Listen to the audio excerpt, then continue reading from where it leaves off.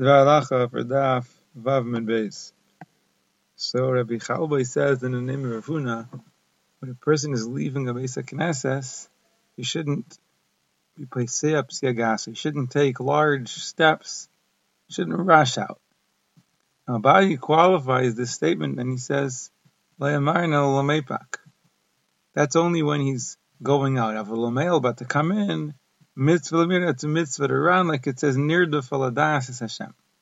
Now, L'chaira, what Abaye says needs to be understood.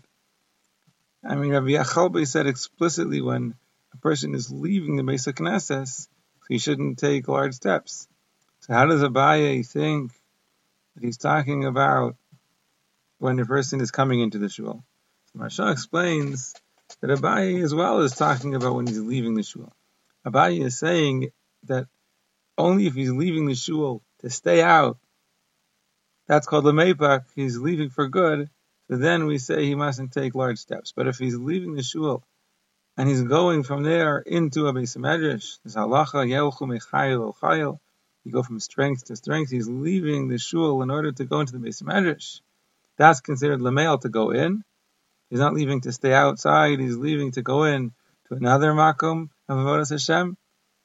So then for that there's a mitzvah to run. Magen Avram and our Chaim Simon Tzadi gives a similar pshat in the name of the Shla, that if he's leaving and his intention is to come right back, for example, if he forgot something at home, he forgot something in the car, he's going to get it, so then he's allowed to run out. Now afterwards the Gemara says that also when a person is going to a drasha in shul, he should run, and even on Shabbos he should run. All this is brought Halacha and Shulchan Aruch Ar Chaim Simon Tzadi Sif Yud Beis. And Mishnah Berurah says from this you'll learn that certainly a person shouldn't stop on the way to shul to talk with a friend. Besides the fact that if he does that, he'll likely be late and he'll miss Kaddish, he'll miss Baruch. But this halacha is telling us that a person should be running into shul. He shouldn't be delaying on the way. Now the Prisha says that the time to run is when you're close to the shul, when it's nicker that you're running to shul. And the Mishnah Berurah brings from the Pri Megadim that in the morning, if a person is walking to shul with his talis and his tefillin, so then from the fact that he's wearing his talis and his tefillin, it's nicker that he's coming to shul. So then there'd be a mitzvah to run the whole time. However, the Mishnah Berurah does say that when a person is about to enter the shul proper, actually entering into the shul, then he shouldn't run anymore.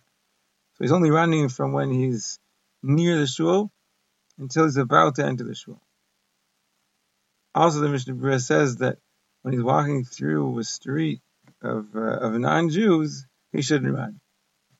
Apparently, that'll make a chil Hashem. And probably for that reason, this halacha seems to have fallen out of practice, because most communities are among Goyim, and according to the Mishnah Berurah, when you're among Goyim, you shouldn't run.